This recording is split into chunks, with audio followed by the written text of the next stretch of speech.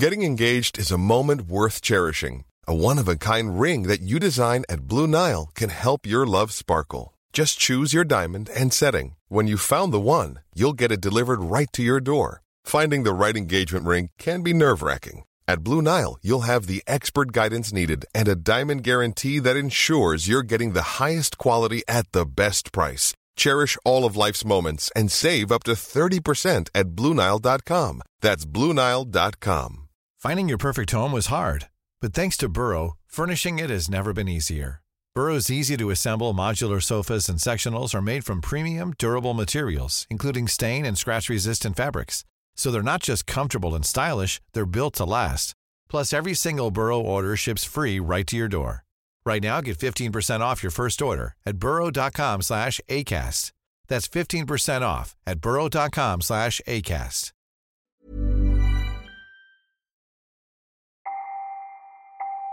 As the war in Ukraine grinds on, the Ukrainian President, Volodymyr Zelensky, has now conceded, it seems at least, that the country will not become a member of NATO. We've heard for years that the doors were open, but we also heard that we could not join. Peace talks are continuing between Ukraine and Russia, but here the Foreign Secretary Liz Truss doesn't sound hopeful. I am very, very concerned that Putin is playing a smoke and mirrors game of trying to claim that he is seeking peace whilst at the same time continuing with this appalling war. Meanwhile, the longer this war goes on, the greater it seems the risk of Vladimir Putin escalating things even further. Earlier this week, the UN chief Antonio Guterres made this pretty terrifying statement. The prospect of nuclear conflict, once unthinkable, is now back within the realm of possibility. With echoes of the Cold War era, and in particular when I came of age in the 1980s, the prospect of nuclear war is being talked about, which prompts some pretty obvious questions. How on earth did we get here, and is there any way out? I'm John Harris, and you're listening to Politics Weekly UK for The Guardian.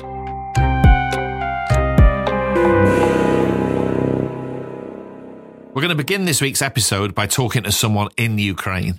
Kira Rudik is a Ukrainian MP. The Ukrainian parliament, amazingly, is still meeting. That has a practical aspect, but obviously it's really, really symbolic as well. And for us, including her voice in this podcast is crucial, really. British voices are all very well, but we've got to hear from people who are right in the midst of what's going on. Hello? Hello. Hi, Kira. Hello. Can you hear me? Yes, I can hear you. That's great. Thank you so much for talking to us. Thank you so much for having me. I suppose I'll just start by asking you what I'd ask anybody, which is, how are you? I'm okay. My house is standing still, and the people who are around me, they are all doing okay. So I think it's enough to say, okay, we are okay.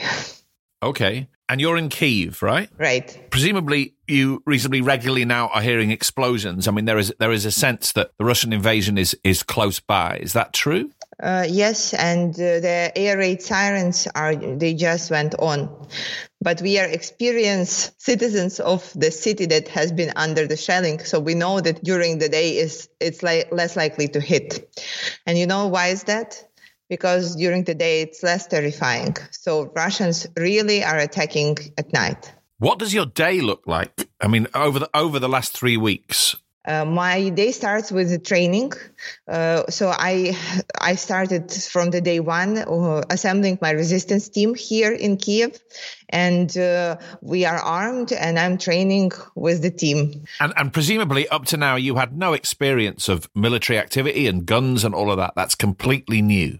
Right. Well, I'm training for 21 days. So right. I can tell you I'm much better than on day one. Okay, keep going. After training, what happened? So it turns out during the war, the MP's duty is just to come in, show your ID and get things organized because the war is a chaos. So this is what I'm doing. If there is a massive amount of refugees coming from the east, then I'm usually going there to the train station to help out, make sure that everybody's doing their stuff. Also, yesterday we had a parliamentary seating. So in 21 days, we had it 3 times, every time in secrecy. So yesterday, part of my day was that. Okay. So it sounds like, broadly speaking, there are two sides to your life at the moment. One is being very, very involved in resistance and the military side of things. And then there's also your life as a member of parliament. And it's fascinating and amazing to me that parliament is still meeting. What does parliament discuss? What have you been talking about? Well, we discuss everything online, and we are only meeting to vote offline because it's super dangerous to do this. And every time we decide that we need to get together, our intelligence team, security team, everybody are saying strong no. And then we figure out the way to do it. So, for example, yesterday there was actually a list of items that we needed to have done to make sure that the country operates during the war, because we are looking at it as a temporary situation that will be resolved at some point, and we will then be living our normal life. And I could tell you, my at the late evenings, I'm working on the legislation for the rebuilding of the country. Wow. I'm planning that we will be done soon, and then we will be rebuilding. Every bridge that is burned will have to be replaced. Every city that is destroyed will need to be rebuilt. All that, and this is pretty, self-motivating thing. Tell me why you say that you're preparing for reconstruction, and also you think it will start to happen quite soon. Why do you think that? Well, this is the thing that keeps me sane.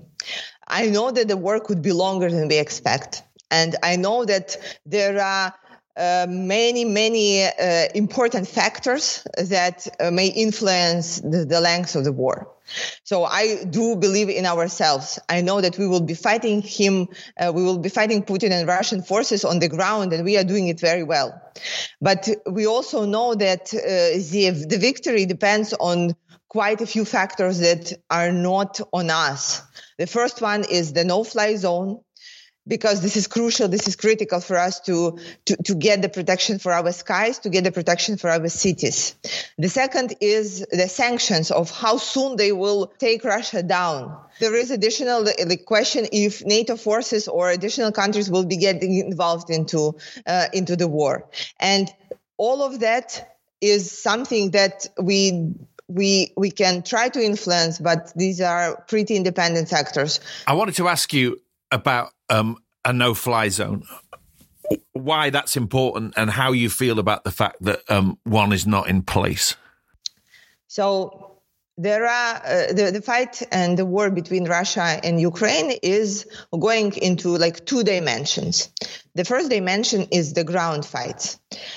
This is where we are doing very well. So in 21 days, no major Ukrainian cities has been taken by Russians. The second dimension is in the air. This is where Putin dominates. Instead of just trying to fight us on the ground, where he figured out that he's losing, they are just bombarding our cities from the air. There is not much that you can do when there is a missile going into your home, right? Okay. So here in my house, I'm ready to direct war because we have been training. We are ready for a siege because we have been waiting for this for 21 days, and we have supplies and food and water. And Kyiv, honestly, right now is a fortress. But we are not ready, and we cannot be ready to the bombs coming into our homes. What can you do as a person, when there are bombs coming to your home? This is why we are asking our allies to help us out. Okay. Now, here's an obvious response to that. Sitting here in London, in this small island in Northern Europe, I have no right really to talk about feeling scared compared to what you're going through. But the prospect of a no-fly zone scares me because that entails direct combat between Russia and NATO and escalation towards what would be reasonably likely to be nuclear conflict. And that terrifies me. You must understand that. I do. And this is my response. First of all, there is a way to give us the jets without getting directly involved. Just give us the jets. But Russia has already said it would understand that as an act of war or something close to it. Well, in 8 years of fighting with Russia, what we learned is that there is no way of taming the tyrant. that he will always be attacking and he will never be keeping his word. And this is an illusion that this global war has not begun yet. And right now, I think for you in London, it's convenient that we will be fighting ourselves and push him back. We are right now saying, guys, we are fighting ourselves. We are risking our lives. We are getting killed. Give us additional support, different ways. Do it like there are many ways to give us the jets, to give us the support that we do need. You think that if that were to happen, we could call Putin's bluff, that he would not follow through on those threats?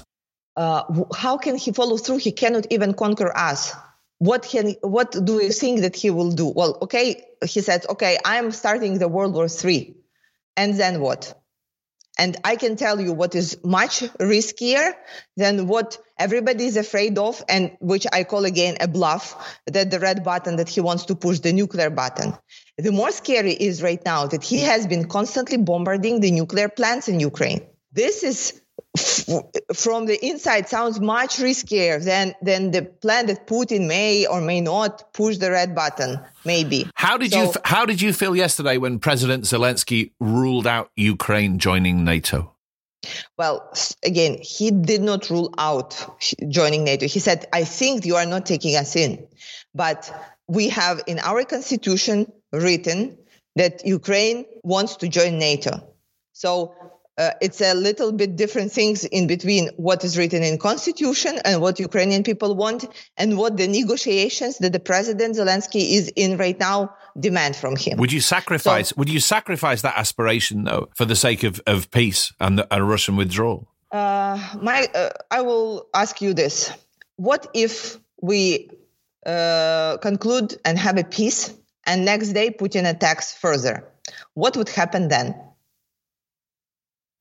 So you want Ukraine to hang on to that aspiration and to sooner or later join NATO?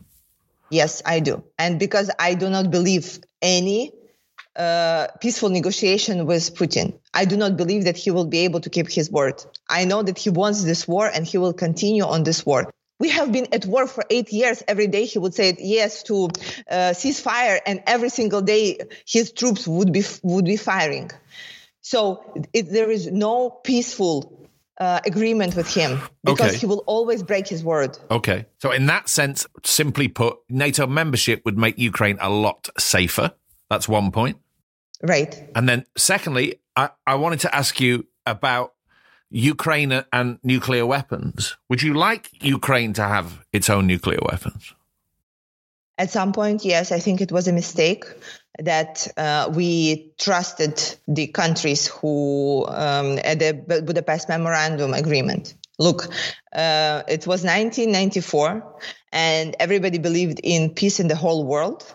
And it was Ukraine, Russia, United States, and United Kingdom. And we had the third largest nuclear arsenal in the world. And we gave it up for the promises of the protection of our sovereignty.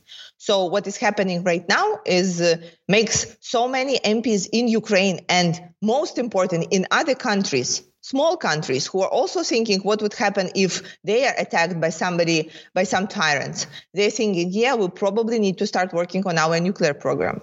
And I totally see that. Of course, because I understand it logically, but then also that creates an even more dangerous world, doesn't it?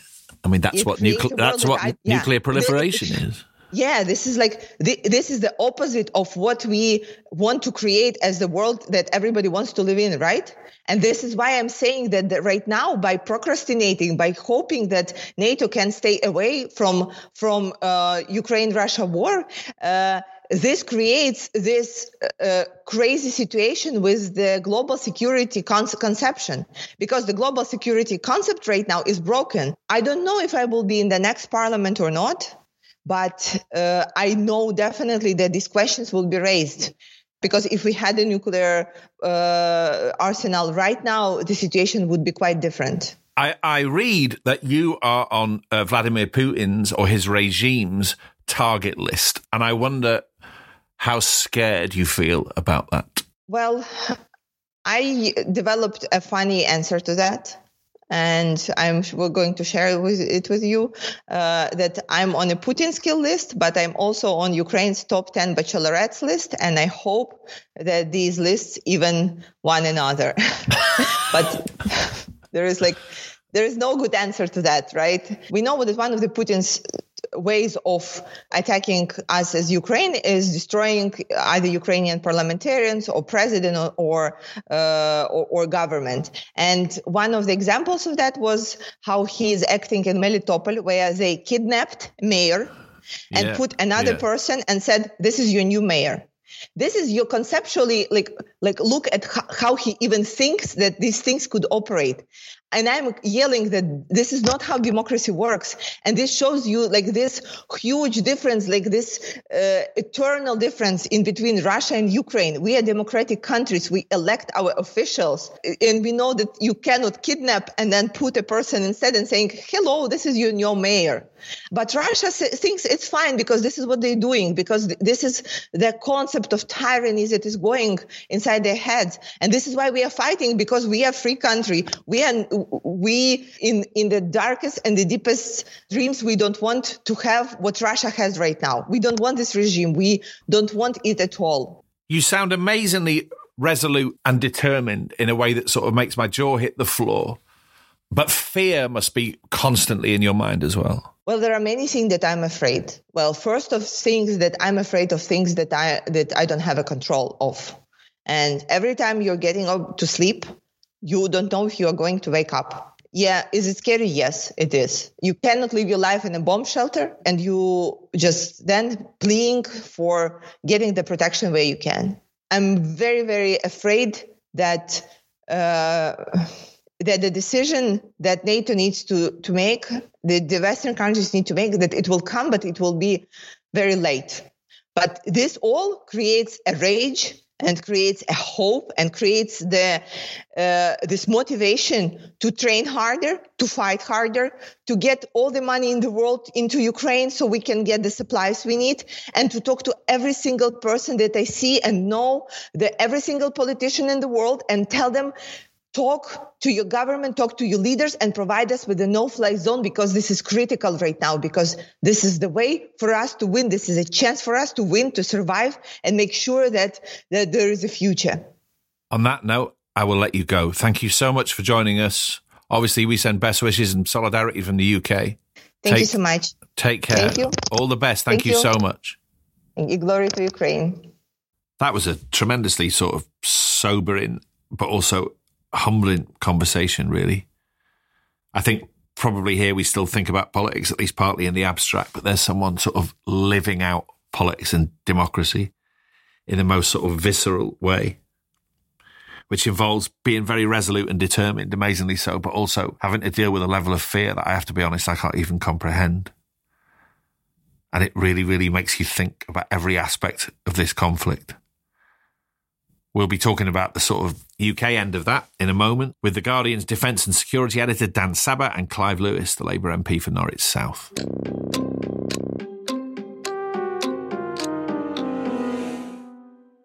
Hello, Guardian columnist Jonathan Freedland here. I now have my own US politics podcast, which is, helpfully, called Politics Weekly America. So if you want to hear my interviews with politicians like Hillary Clinton, or expert analysis from Guardian journalists, and the latest news from Washington, D.C. and beyond, you should subscribe. To do that, just type Politics Weekly America into Acast or wherever you get your podcasts. We'll be there every Friday.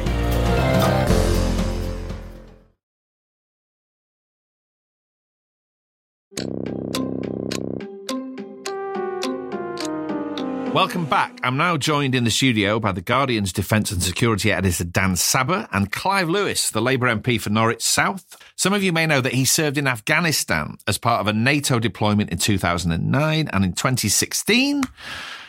somewhat briefly, he was Shadow Defence Secretary. Hello to you both. Hello. Hi there.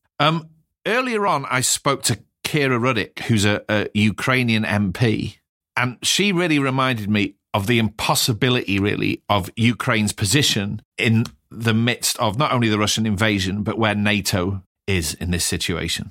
And following on from that, I wanted to talk about two things with you both today. Firstly, NATO, and really the central question of the countries it protects, and perhaps the countries, as we've seen, that it could be accused of provoking, allegedly. And secondly, the clear fact that the threat of nuclear weapons and nuclear war hangs over us once again, and the questions that prompts about what kind of world we're living in now. First of all, let's talk about NATO. When I spoke to Kira, the Ukrainian MP, and I mean, this won't be unexpected to either of you, she very passionately made the case for the West assisting Ukraine with a no-fly zone, at the very least supplying fighter planes, so Ukraine could enforce a no-fly zone, which, if we believe Russian rhetoric, even that would be taken potentially as an act of war. For all that it's hard for me sitting in London to argue with what she's saying, I find that very sort of morally difficult.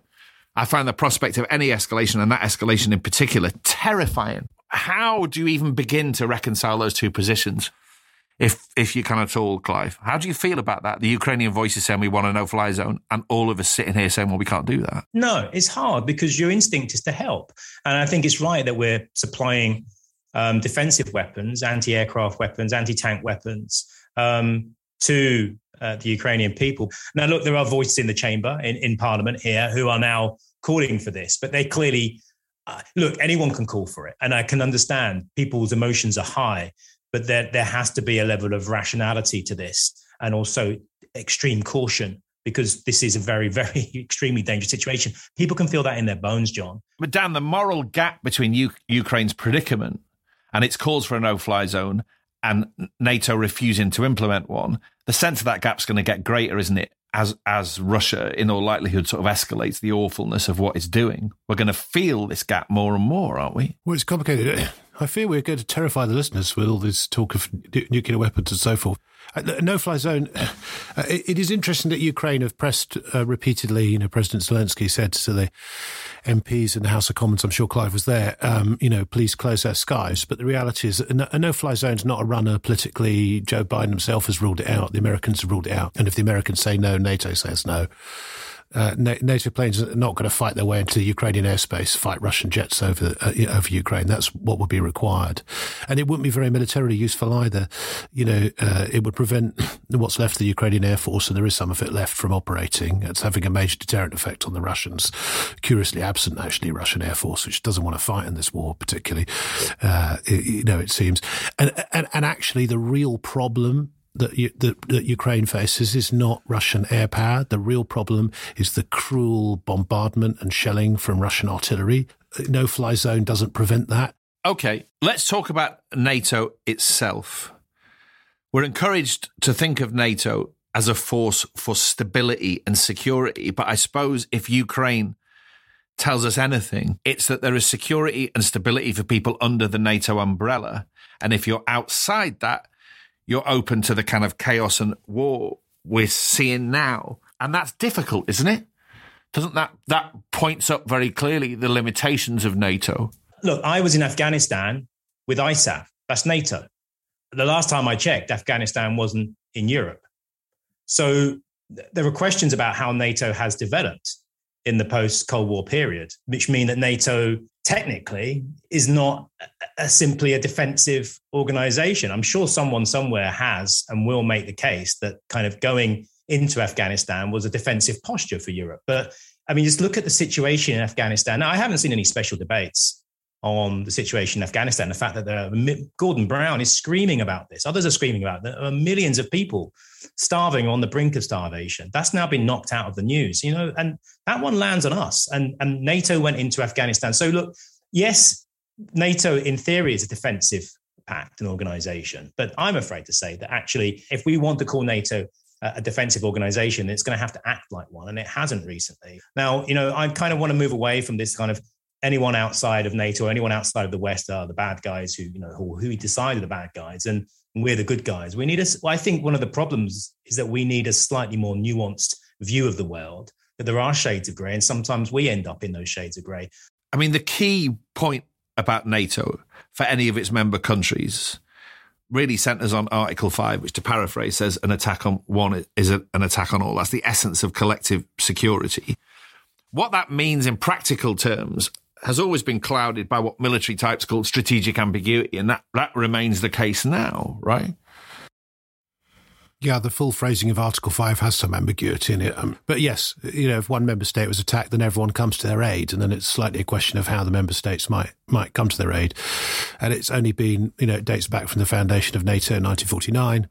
And it's only been invoked once, famously after the September 11 attacks on the United States, which was seen as an important moment. But should we sit here and feel confident that Article 5 and NATO membership means that the Baltic states, for example, can sleep easy at night, and Poland can sleep easy at night? I mean, right now, Putin's got his hands full. The idea that Russia would open a second front by firing some missiles into Poland strikes me as highly unlikely, indeed highly rash, and would invite an awful lot of dangerous escalation and an awful lot of military difficulty for him.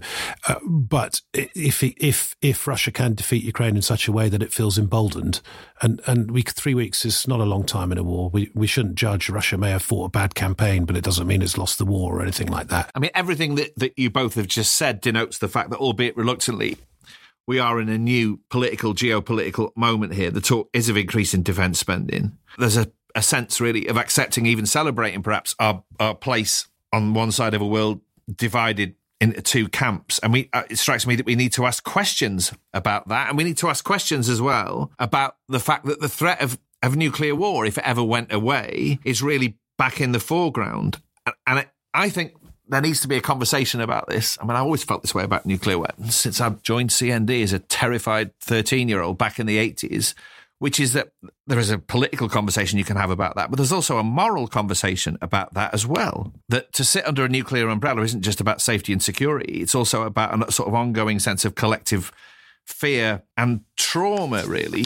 And people rightly feel very scared when they hear things like this. This is Sajid Javid talking. We've been very clear from the start with our NATO allies that if there is any kind of attack on NATO territory, then it will be war with NATO, and there will be a severe response.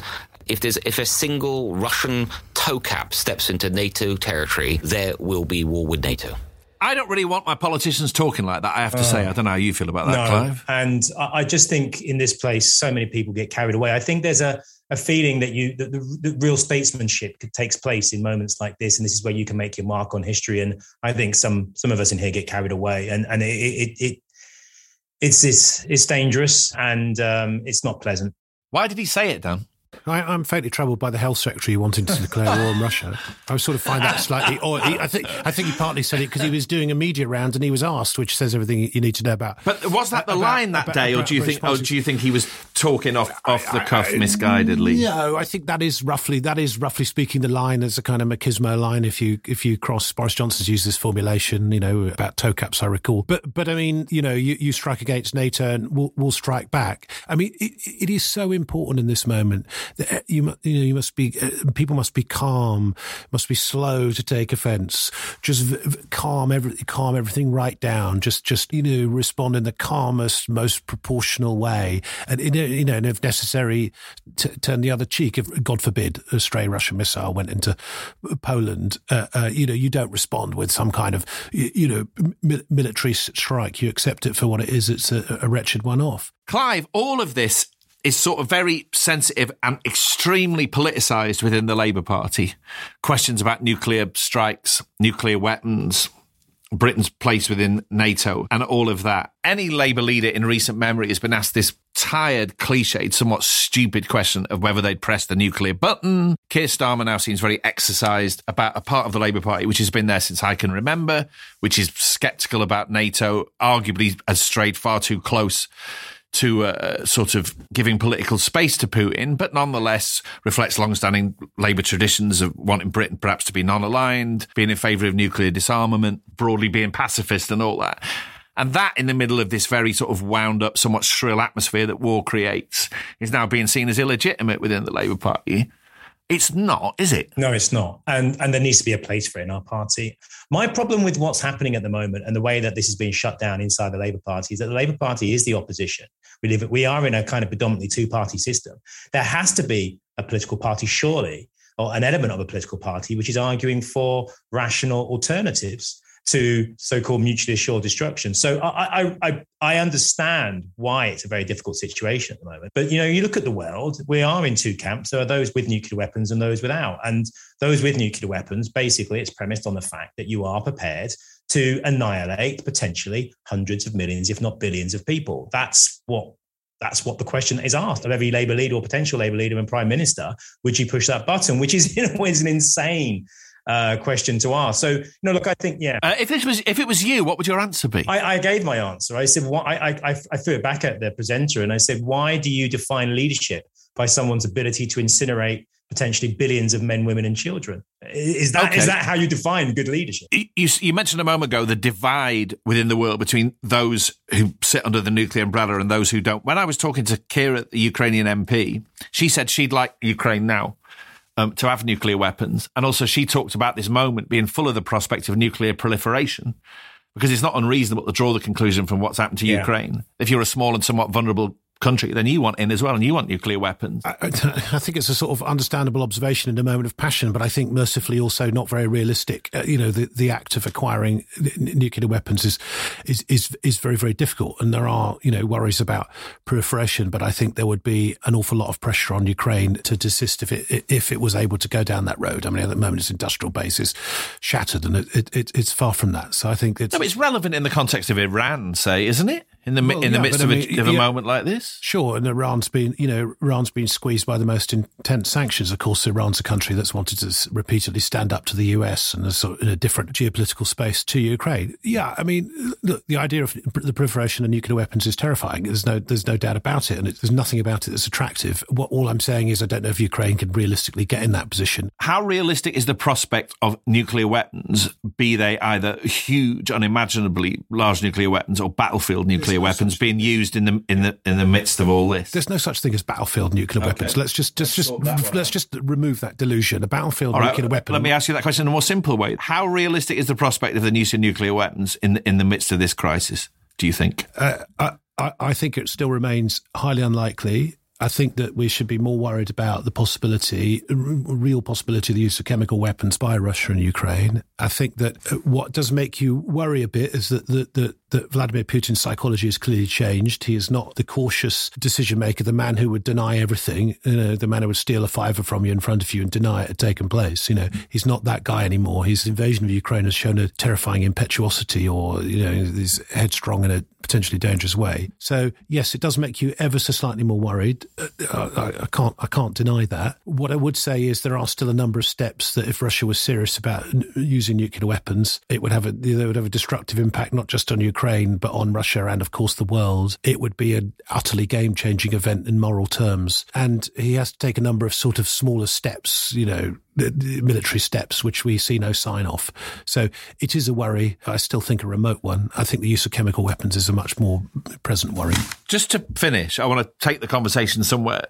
Perhaps these conversations don't go enough. I talked a moment or two ago about the moral aspects of all this, quite apart from the political and geopolitical aspects. Given the fact that nuclear war is being talked about again, I mean, I think back to the person I was when I was 12, 13, 14, when I remember being scared by this. You'd wake up every morning because I'd read people very high up in the American military talking about a limited nuclear war in Europe. I'd read about the prospect of accidental nuclear war and all of that. And now the 12, 13, 14-year-olds of today are having to deal with that worry, but they've got other worries to deal with as well. They've got the climate emergency and the prospect of serial pandemics, which is an ecological question as much as they've got that to cope with as well. We don't talk about that enough, do we, Clive? No, we don't. And this is the thing about increasing our military budgets. It's a really simple equation. If you spend more money on weapons, apart from the fact that it's the arms dealers who engorge themselves on the taxpayers' money and the ones that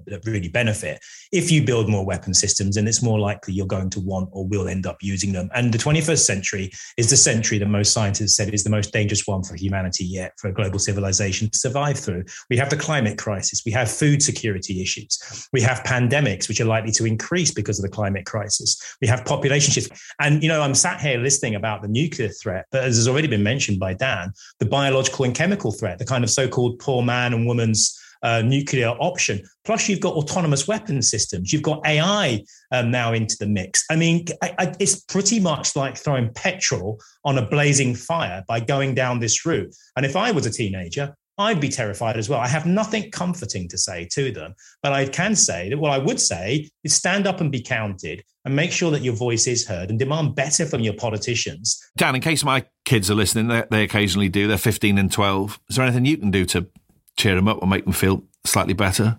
Well, what I would say... No pressure. Thanks, John. Thanks for that, John.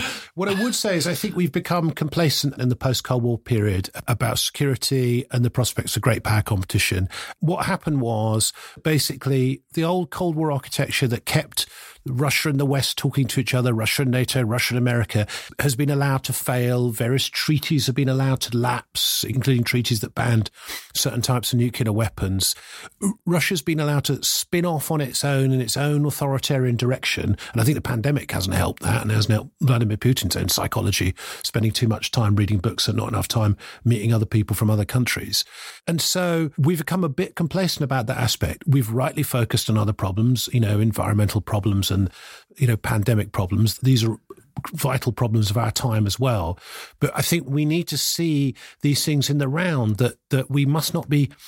the last 25 years have been, we've seen world politics, riven by a succession of crises, starting with the financial crash and through COVID. And, we've had a crisis of nationalisms, and now we have this security crisis. And I think we are living in a fragile world, and we have to accept and understand that. We have to start from that premise. This world needs to be protected and loved, I suppose. And we do need voices who'll speak up for that. That's made me feel slightly better. I don't know about you, Chloe. Yes, I agree 100% with that. And that's what we need more of in here. And hopefully some of those young people listening to this will want to be part of that. Calm, cool heads and a way slowly and gradually and perhaps cautiously of healing the world. I'll settle for that as an ending. Thank you so much for listening. And thank you too to Dan Sabat and Clive Lewis for being here today. Thank you both. Thank you. Thank you. While I'm here, I should say that you should make sure you also subscribe to my colleague Jonathan Friedland's podcast, Politics Weekly America. Tomorrow he'll be discussing Joe Biden's response to Russia's invasion of Ukraine with the Congresswoman Brenda Lawrence of Michigan. That's Politics Weekly America, out every Friday. Also, if you like Guardian Podcast, please fill in our survey, as it helps us to make our podcast better. Be as rude as you want. Go to www.guardiansurveys.com/podcast. This episode was produced by Natalie Katena, sound by Ivan Manley, and the executive producers are Maz Ebtehaj and Nicole Jackson. We'll be back, God willing, next Thursday. Thank you.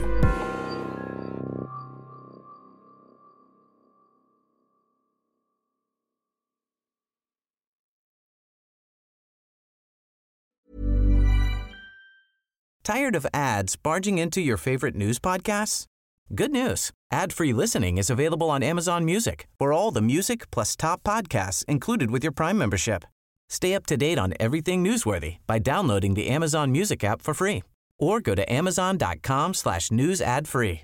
That's amazon.com/news ad free to catch up on the latest episodes without the ads. A third of students are less than happy about their university choice, new research by EY has revealed. The findings suggest that a digital rethink is essential to meet the expectations of students and staff. Universities can address this by putting the needs of the people they serve at the heart of their digital strategies. Learn more about the future of human-centered higher education at theguardian.com/transforming higher education. This message was paid for by EY.